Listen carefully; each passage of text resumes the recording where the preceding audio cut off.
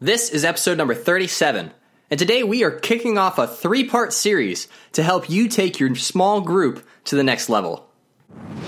Welcome to the Practical Christian Podcast.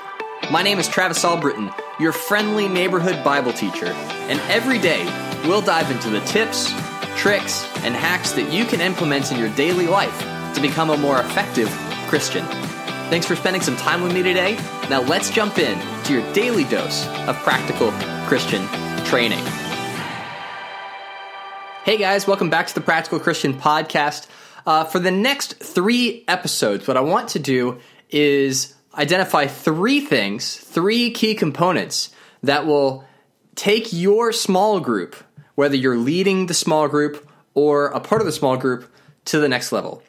Because ultimately, the small groups in our churches are where the most of our important spiritual relationships take place. And so how can we get the most out of those opportunities? How can we take advantage of those times together?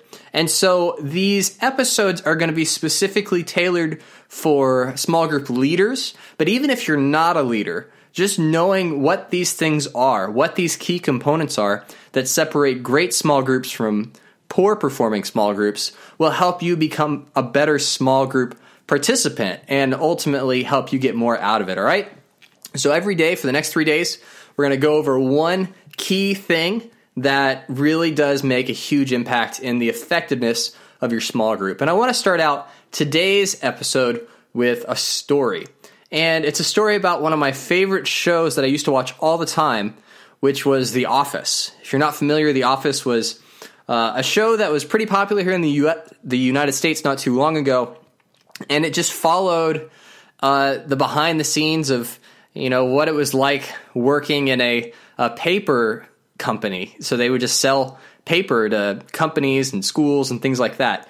But that wasn't what was funny about the show. What was funny about the show was the people that worked there, especially the boss, the manager, Michael Scott. And there's one episode in particular that has been burned into my memory just because it was so painful and so hilarious at the same time.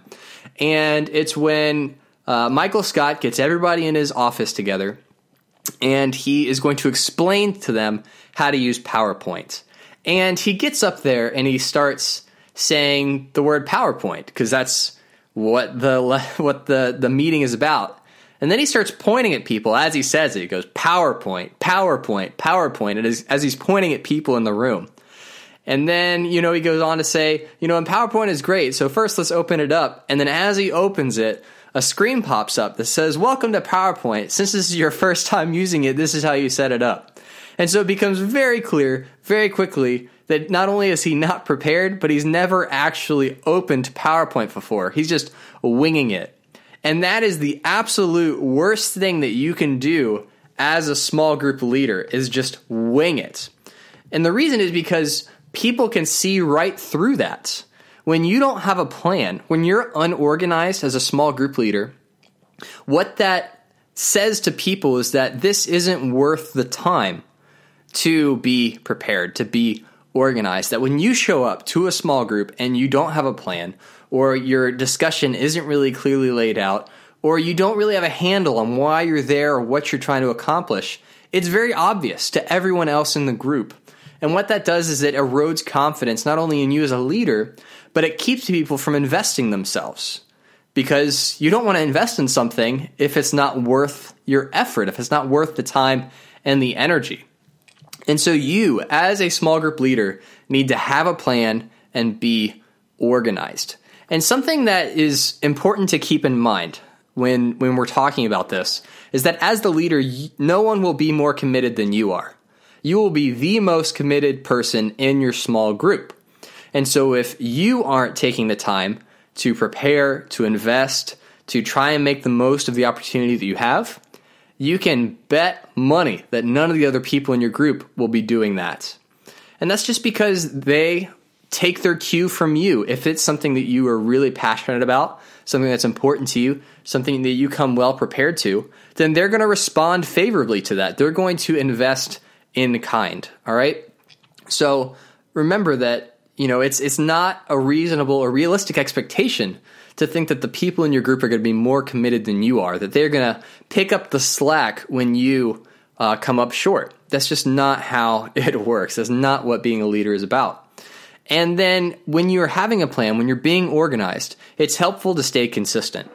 Not only for you as a leader, because then you know what to prepare, you know how to prepare it, but that the people coming to your small group, they know what to expect, that they understand what they're getting themselves into, that when they show up to your small group, they know if there's going to be food or not. They know what kind of Bible discussion you're going to be having.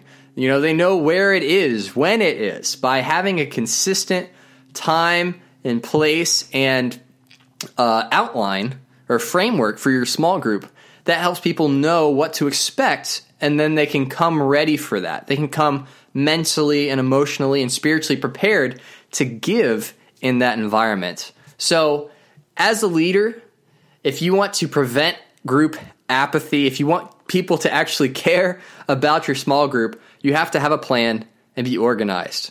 And some things to think about along with that is that you're going to be the most committed person out of the group. And so whatever you want that standard to be, make sure that you are meeting and exceeding that standard. And that if you can stay consistent, that will really help the group buy in and be excited about showing up every day. And when you are able to put in the time and effort to make your small group worth coming to, then the people in your group will be more invested. Well, that is it for today, part 1 of our 3-part series on how to take your small group to the next level. If you like what you heard, subscribe to get daily practical tips just like this one. Make sure to leave a review in Apple Podcasts to tell me what you think, and head over to the Facebook group to let me know what you want to hear in future episodes. Every day is an opportunity to grow closer to God and make a positive impact on the people around you. Take action with what you've learned and help make the world a little more like heaven. I'm Travis Albritton, and I'll talk to you tomorrow.